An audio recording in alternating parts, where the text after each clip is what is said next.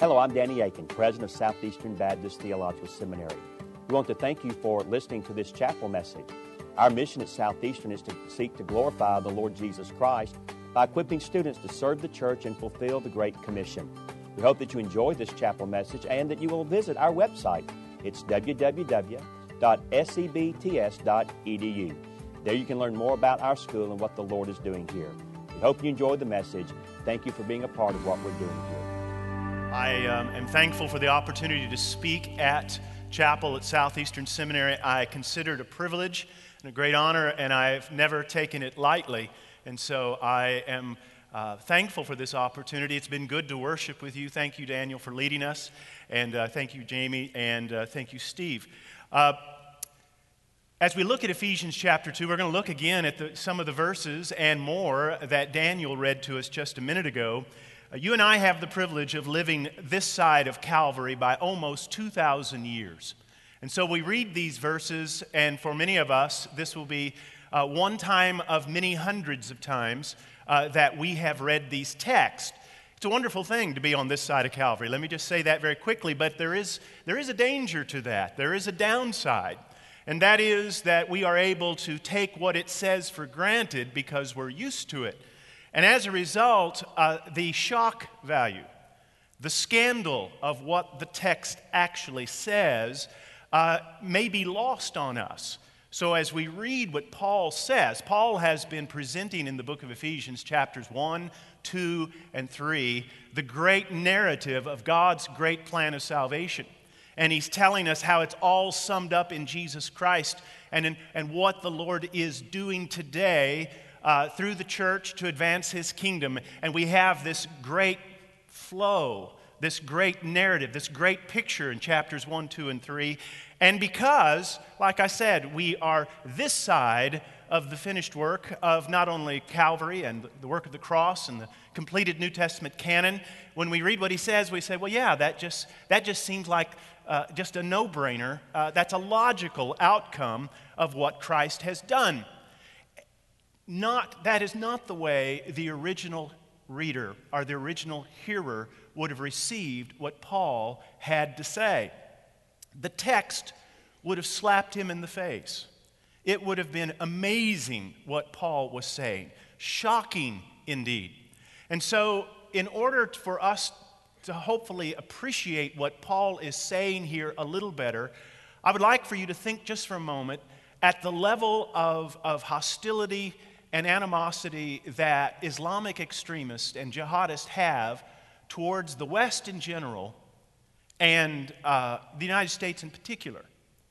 And I want you to take those kinds of feelings and attitudes and transplant them now to the first century. And the analogy isn't perfect. There's some places where the analogy doesn't transplant easily. But in order to get an idea and to grasp just how shocking these verses really are, transplant the feelings of the jihadist towards the West and transplant that to the extreme parts of Israel and of the Jewish people at this time that they have towards Hellenistic culture in general and the Roman Empire in particular. You really can't get what the narrative of the book of Acts is without that backdrop of immense and intense hostility that the Jews had for the Romans. And to be honest with you, the Romans considered the Jews to be a blight. In fact, within 5 years of Paul writing these words, rebellion will break out in Judea. And it will result in the siege of Jerusalem, with the city being burned and the temple being destroyed, and literally 1 million people dying under horrific conditions.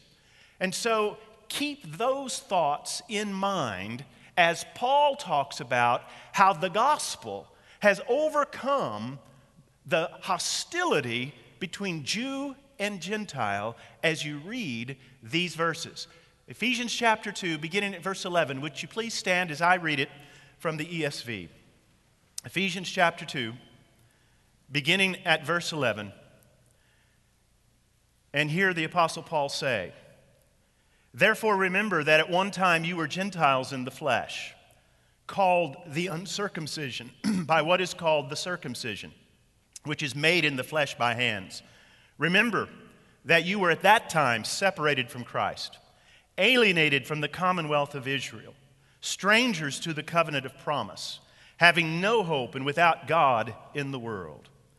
But now in Christ Jesus, you who were once far off have been brought near by the blood of Christ, for he himself is our peace, who has made us both one and has broken down in his flesh the dividing wall of hostility by abolishing the law of commandments expressed in ordinances, that he might create in himself one new man in place of two, so making peace, and might reconcile us both to God in one body through the cross, and thereby killing the hostility.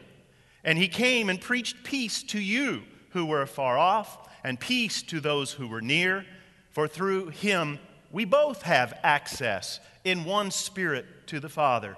So then, you are no longer strangers and aliens, but you are fellow citizens with the saints and members of the household of God, built on the foundation of the apostles and prophets, Christ Jesus himself being the cornerstone, in whom the whole structure, being joined together, grows into a holy temple in the Lord. In him you also are being built together into a dwelling place for God by the Spirit."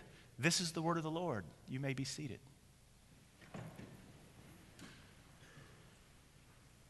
Well, this is a Baptist sermon, so it'll have 3 simple points. And so let me just give the first point that Paul makes, and that is Paul presents the prior state of the Gentiles. Now, I don't know how many Jewish Christians we have in this room. I suspect not many. I suspect, like most congregations in America, that the majority of Christians in it are of a Gentile background. And so I am Gentile through and through, so I'm going to preach this sermon like a Gentile. And so I'm going to speak of these things in the first person. And so notice how he says about me, about us, that prior we were enemies and aliens. Notice the hostility that he presents. He says in verse 11 that prior, he said, those who were circumcision called us, and notice in quotation marks in certain translations, the uncircumcision. That's not a term of endearment. That's a slur. That's a dig.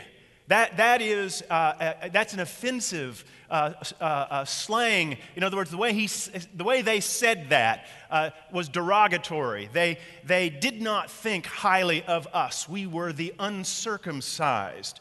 And in fact, if you'll notice, look at the last part of verse 14. What does he describe the relationship between Jew and Gentile prior to Christ? Look at the last part of verse 14. How it says, in his flesh he has broken down the dividing wall of hostility. Look at the last part of verse 16. He says it again, that is in one body through the cross, thereby he has killing the hostility. And it's very difficult for you and me to really get what's going on here in this text, or for that matter, the entire book of Acts will not make sense unless you really understand just the level of animosity and loathing that was going on at this time. You say, how much? I'll tell you how much. For 10 years after Jesus died on the cross, was buried, rose again from the dead, and ascended to the right hand of the Father, for 10 years after that, the gospel was not presented to any Gentiles. I mean, on the day of Pentecost, we're thrilled that 16 different people groups people from 16 different people groups were saved, but they were Jews from 16 different people groups. I mean, they are there celebrating the day of Pentecost, a Jewish festival. And then in the next chapter 2, where Paul preaches and 5,000 are saved, those are 5,000 Jews that are saved. And they go through chapter after chapter. And if you would ask them back in that day, who was Jesus? Jesus was the King of the Jews. He was the Messiah for the Jews. He died for his people to save them from their sin. They had a particularly virulent form of limited atonement, in that if you want to be saved, yes, there is a way that you can be saved. If you want to convert over to Judaism, you too then. Let's remember even the Ethiopian eunuch in chapter 8 when we see him get saved. Remember, he is a proselyte. He is coming back from the temple, having worship there. So they would have been glad to tell you, if you want the salvation that is in Christ Jesus, well, Christ came for his people. So if you will enter in through circumcision, through the Sabbath, through the dietary law, if you will enter into the household of Israel, you too then can also enjoy the blessings of salvation in Christ Jesus. Otherwise, no. They don't think there is any salvation for you. You're out of luck. And so for chapter after chapter, by the time we come to chapter 10, it's true, the gospel has now been presented to the Samaritans, and that one really they struggle with, but let's remember the Samaritans do follow the law of Moses. They even have their own copy of the temple. They do follow the dietary laws and circumcision and keep the Sabbath. So that one's tough, but yeah, okay. And by the time we come to Acts chapter 10, and if you remember, Dr. Aiken did such a wonderful job of presenting that chapter here at Convocation. Simon Peter, the Apostle Peter, is at Joppa, and he has that magnificent vision at noontime where the sheet comes down, and he sees that it's filled with unclean animals.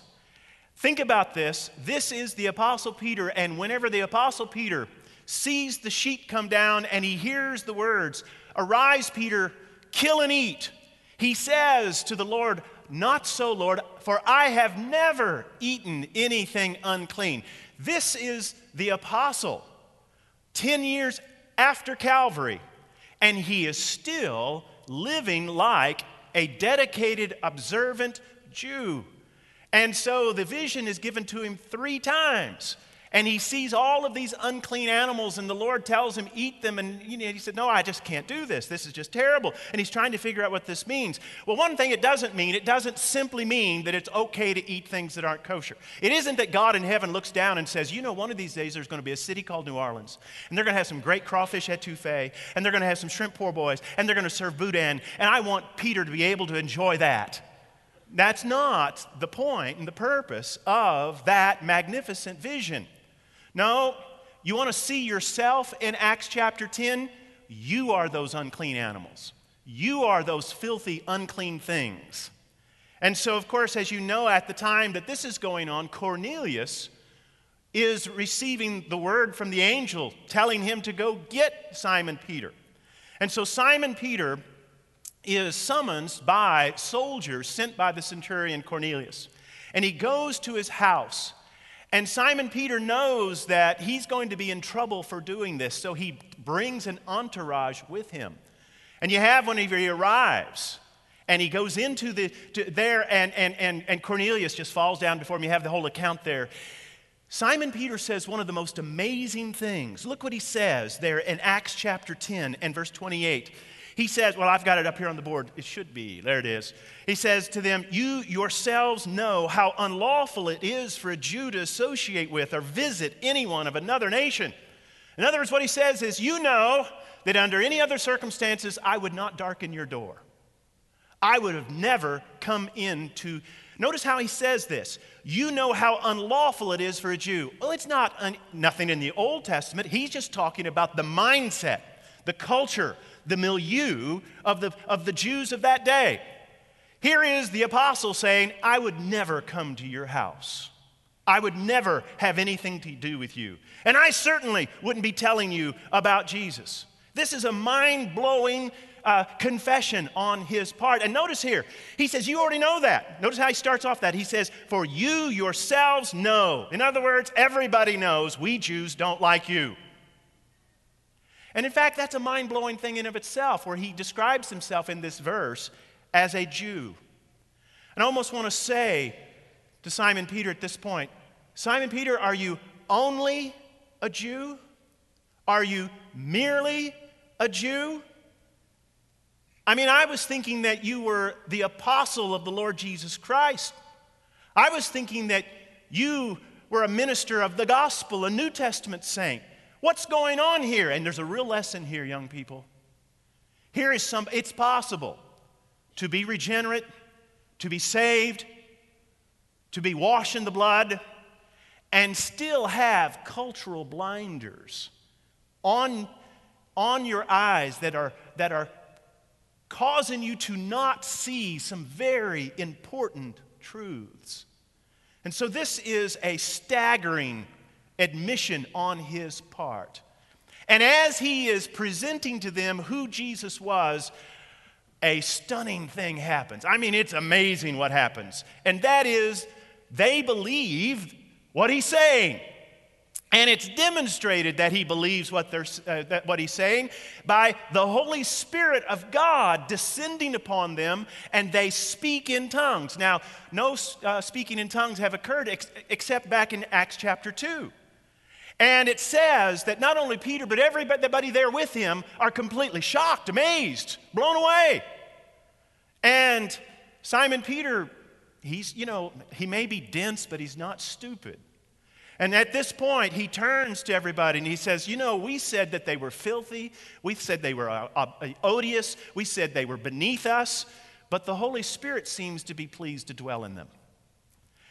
I don't think we're more holy than the Holy Spirit. Do you, fellas? Well, how can we not baptize them if the Holy Spirit says, welcome into the family? And so he baptizes them. Now, how pivotal, how important, how awesome is this event? I'll tell you how awesome it is. The Bible devotes 2 whole chapters to it. It isn't just Acts chapter 10. We go then into Acts chapter 11, and it lets us know that Peter is in trouble with the home church. I mean, the elders and the deacons want to talk with him. And so he's called in on the carpet, and they want to know, where have you been? Who are you with? What were you doing? And we have, again, the story recounted, told again. And it says that after he tells the whole story, the vision, the preaching, the descending of the Holy Spirit, it says that they all became silent. In other words, they are shocked. Shocked. And then finally somebody speaks up and says, well, I guess, glory to God. What do you know? Even Gentiles can be saved. Do you get the point? First, you got to understand this chapter, Ephesians 2, in the light of that level of animosity, that level of hostility, that level of enmity. And then that's why I am very optimistic that the gospel can overcome the divide of today. You say, why do you think it can overcome it? All of the problems of today? It's already done it before. It's done it before, it can do it again. So we see the hostility. You and I, prior, it was a state of hostility, it was a state of hopelessness. Is there a sadder verse in all of the Bible than Ephesians 2:12, which describes the condition of everyone that's unsaved? In verse 12, he said, remember at that time you were separated from Christ, and he talks about how at that time having no hope and without God in the world. Let's remember that the first century, the century in which the gospel arrived, was a century of suicide in the Roman Empire. Not only was it a century of suicide, it was a century of infanticide and abortion. In fact, as far as we can tell, the population of Rome was actually declining.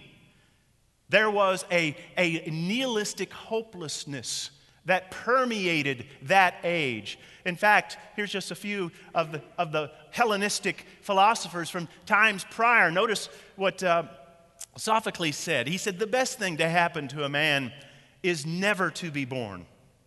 The next best thing is to be born and to die immediately. Or as Theognis said, and notice he said, I will try to have a good time while I'm young, for I shall lie under the earth for a long time. It sounds very current, that type of mindset, does it not? This is the condition for the Gentiles prior to Christ. Enemies, aliens. But folks, that brings up the second point. Jesus makes all the difference. Look at what he says in verse 13. I love how you have this hinge expression, but now. It says in verse 13, but now Jesus is our redemption. Look at verse 13. It says, but now in Christ Jesus, you who were once far off have been brought near by the blood of Jesus Christ. You and I have been purchased by the precious blood of Christ. Not only is he our redemption, he is our peace. Look at verse 14 where he talks about how he has broken down the dividing wall of hostility. Now that is a not too subtle reference to the Thanatos inscription over the entrance to the temple. The temple, no Gentile was allowed into the temple. In fact, it had an inscription that said over it, no foreigner may enter within the barricade which surrounds the sanctuary and enclosure. Anyone who is caught doing so will have himself to blame for his ensuing death. Now, how would you like to have that sign over the front of your top? Put that on the marquee out of the church on Sunday. Again, remember, there was a rumor that Paul had brought in a Gentile, and a riot ensued there at the end of the book of Acts.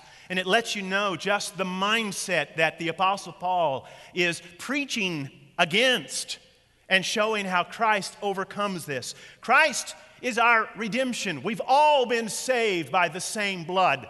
There is now no hostility, for he is our peace. He is our liberty. Look at verse 15. He says in the first part of verse 15 that by abolishing the law of commandments expressed in ordinances, he has now overcome all those things. And then in verse 15, he is our unity. Again, there is no longer two, there is one. Look again at the second part of verse 15. It says that he might create in himself one new man in place of two.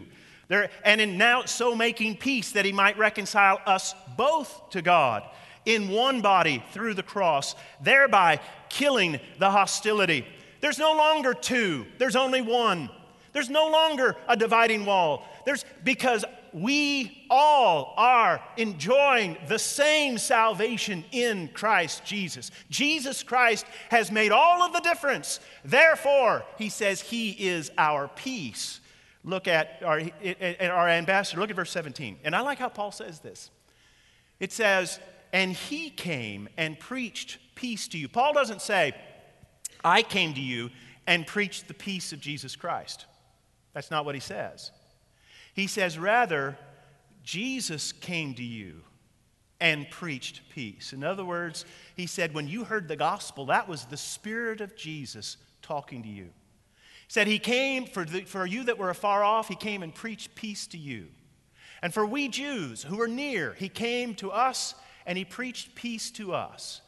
Right now, the person with whom you have the greatest sense of hostility, the person that you have the greatest sense of a grudge, that you really are holding something against them because they have, in your mind, treated you wrongly.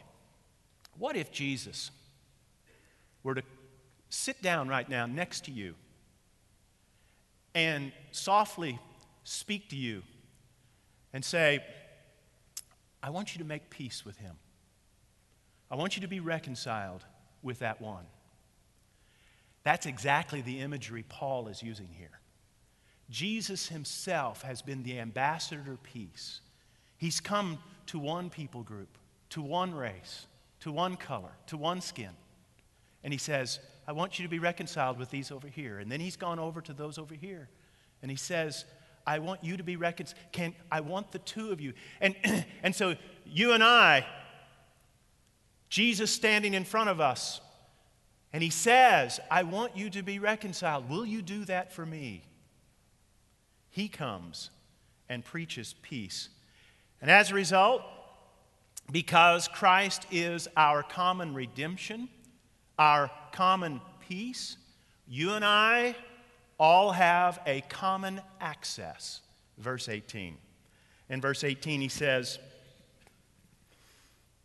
"For through him we both have access in one Spirit to the Father." The imagery here is Jew and Gentile joining hands. Let's march to the throne of grace together. Let's walk in the Spirit together. Let's worship the Father together.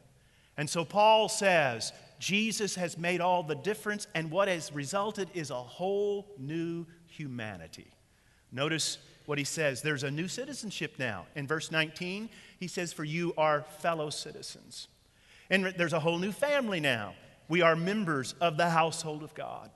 And there's a whole new purpose now. We've been given a mission, and that mission is expressed in what he's doing in verses 20 through 22. The foundation that's been built on the apostles and prophets. There is a magnificent temple being built. God is at work.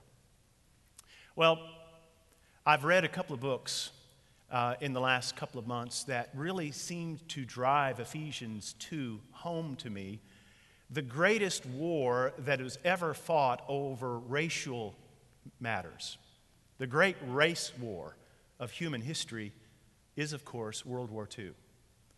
There was a particularly vicious type of social Darwinism advocated in the Western world, and we see its expression in the attitude that the Japanese had towards the other cultures and that the Germans had towards everyone else. And a couple of books that have really brought this home, one of them that you're familiar with is the book Unbroken. And Unbroken, of course, they've made a movie about it this fall. I haven't seen the movie. I don't know if I want to see the movie, if it shows anything realistic to what the leading person, Louis Camporini, went through. Louis Camporini was this amazing man. He was in the Olympics of 1936. He, along with the rest of his crew, crashed in the Pacific Ocean during World War II. They spent over 40 days lost at sea. Of the 11 crew members, only 3 survived the crash. 1 dies during that 40-some-odd day period. And then they are captured by the Japanese, and then his real ordeal begins. And it tells in graphic detail the horrors that he endured at the hands of his Japanese captors. And so at the end of World War II, after it's over, even though the book is called Unbroken, he is a broken man. He is an alcoholic. He is consumed with anger and bitterness and hatred. And it's destroying him, his family, his marriage. And in 1947, his wife convinces him to go to a Billy Graham crusade, and he is gloriously saved. And God delivers him from the bitterness and hatred that he held towards his Japanese captors, to the point that he returns to Japan. And there, I don't know what's going on here with this, but this is obviously a trick. We need to give this back to Garth Brooks or something. He goes back to Japan. And as he goes back to Japan, he meets with the Japanese guards that are now prisoners themselves, serving time for their crimes. And everyone that would let him, he visits them and he forgives them. And they're just blown away by the love and forgiveness that he shows. And he tells them it's because he has experienced the love of Christ. I mean, if there's ever a person who exemplified what Ephesians chapter 2 is trying to get at, it was Louis Zamperini in his love for his former captors. Well, I read another book over Christmas, and I'll just be honest with you, that one challenged me much more, because it told the story of Henry Garricky. Henry Garricky was a chaplain in World War II, and he'd already been away from his family for 2 years when the Second World War ended, and he was looking forward to going home. He was from southern Missouri. He was in his 50s. That's why I related so much to the story, because it was talking about, I mean, he was born just a few miles from where I grew up. And as it tells the story, the Army asked him to stay for another 1.5 to 2 years. And they wanted him, because he could speak German, to be the chaplain to the Nazi war criminals, the 22 that were on trial at Nuremberg. And that book really was difficult, because Garricky faces the question, listen to me, this is a tough question. How do you sincerely present the gospel to those that you want to go to hell? Each of these men, the 22 men that are on trial, it goes through in detail and says and tells what the reason why they were on trial. And it tells the evidence that was presented about each one of those men. 60 million people died via genocide in the 20th century. In just one of those men was guilty of 2% of all of those deaths. And it isn't just that these 22 men murdered millions. It's the way they did it. They didn't just kill them, but millions and millions, they starved them to death. They worked them to death. They froze them to death.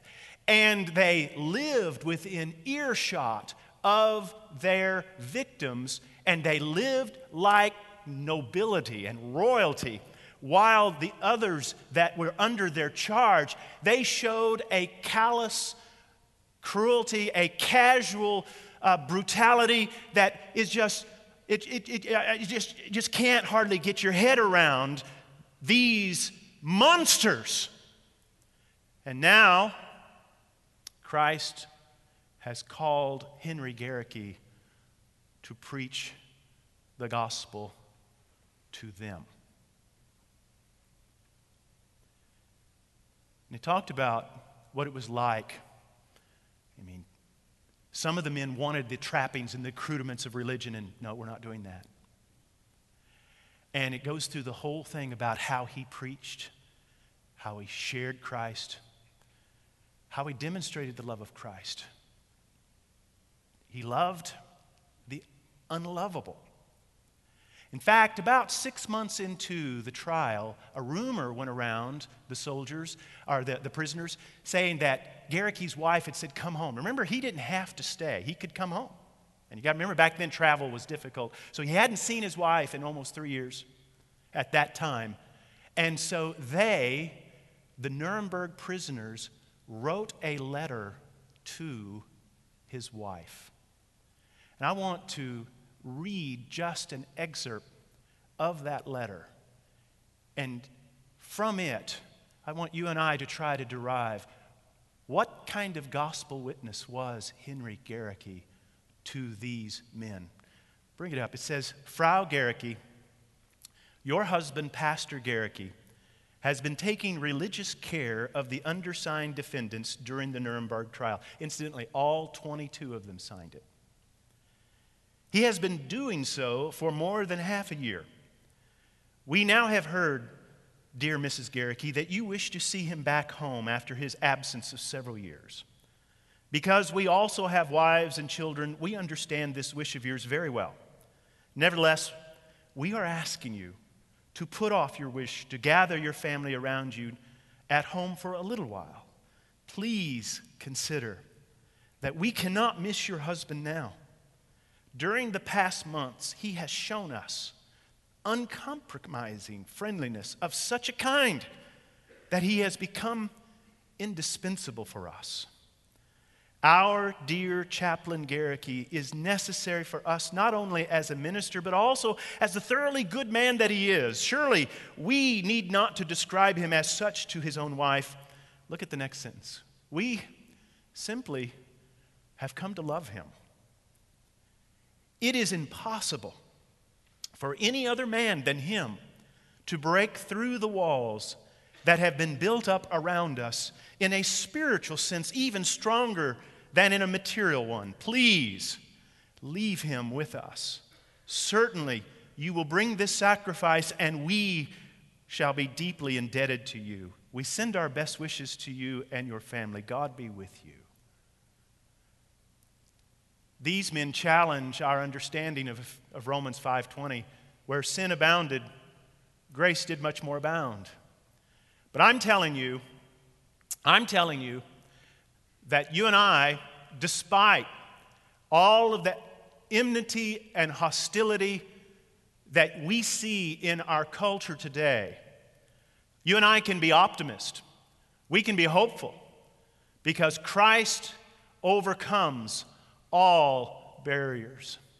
As Garricky, as it's recounted in the story, probably about 4 of the 22 truly did come to a true saving knowledge of the Lord Jesus Christ. So you and I, we are to live the verse that Jesus has taught. Bring it up the next screen there, fellas, if you will. As where it says, a new commandment I give to you, that you love one another, just as I loved you. You also are to love one another. And by this, all people, the whole world, will know that you are my disciples because you love one another. Thank you, Lord, for the love of Christ, the work that he has accomplished and is accomplishing through his Spirit in our hearts and minds. We are able to face whatever the obstacles are because we know that all the walls have already been broken down by Christ. And so we rejoice that the reconciliation has been effected between you and us, and therefore there is no reason for any disruption in the fellowship between us and our brothers and sisters in Christ. Do this work, and we'll thank you for it in Jesus' name, and amen. And amen. Thank you again for listening to this chapel message from Southeastern Baptist Theological Seminary. If you are thinking about theological education on the undergraduate or graduate level, including doctoral studies, we hope that you consider us. If you also find these chapel messages encouraging and a blessing to your walk with Christ, we hope that you will consider financially supporting Southeastern.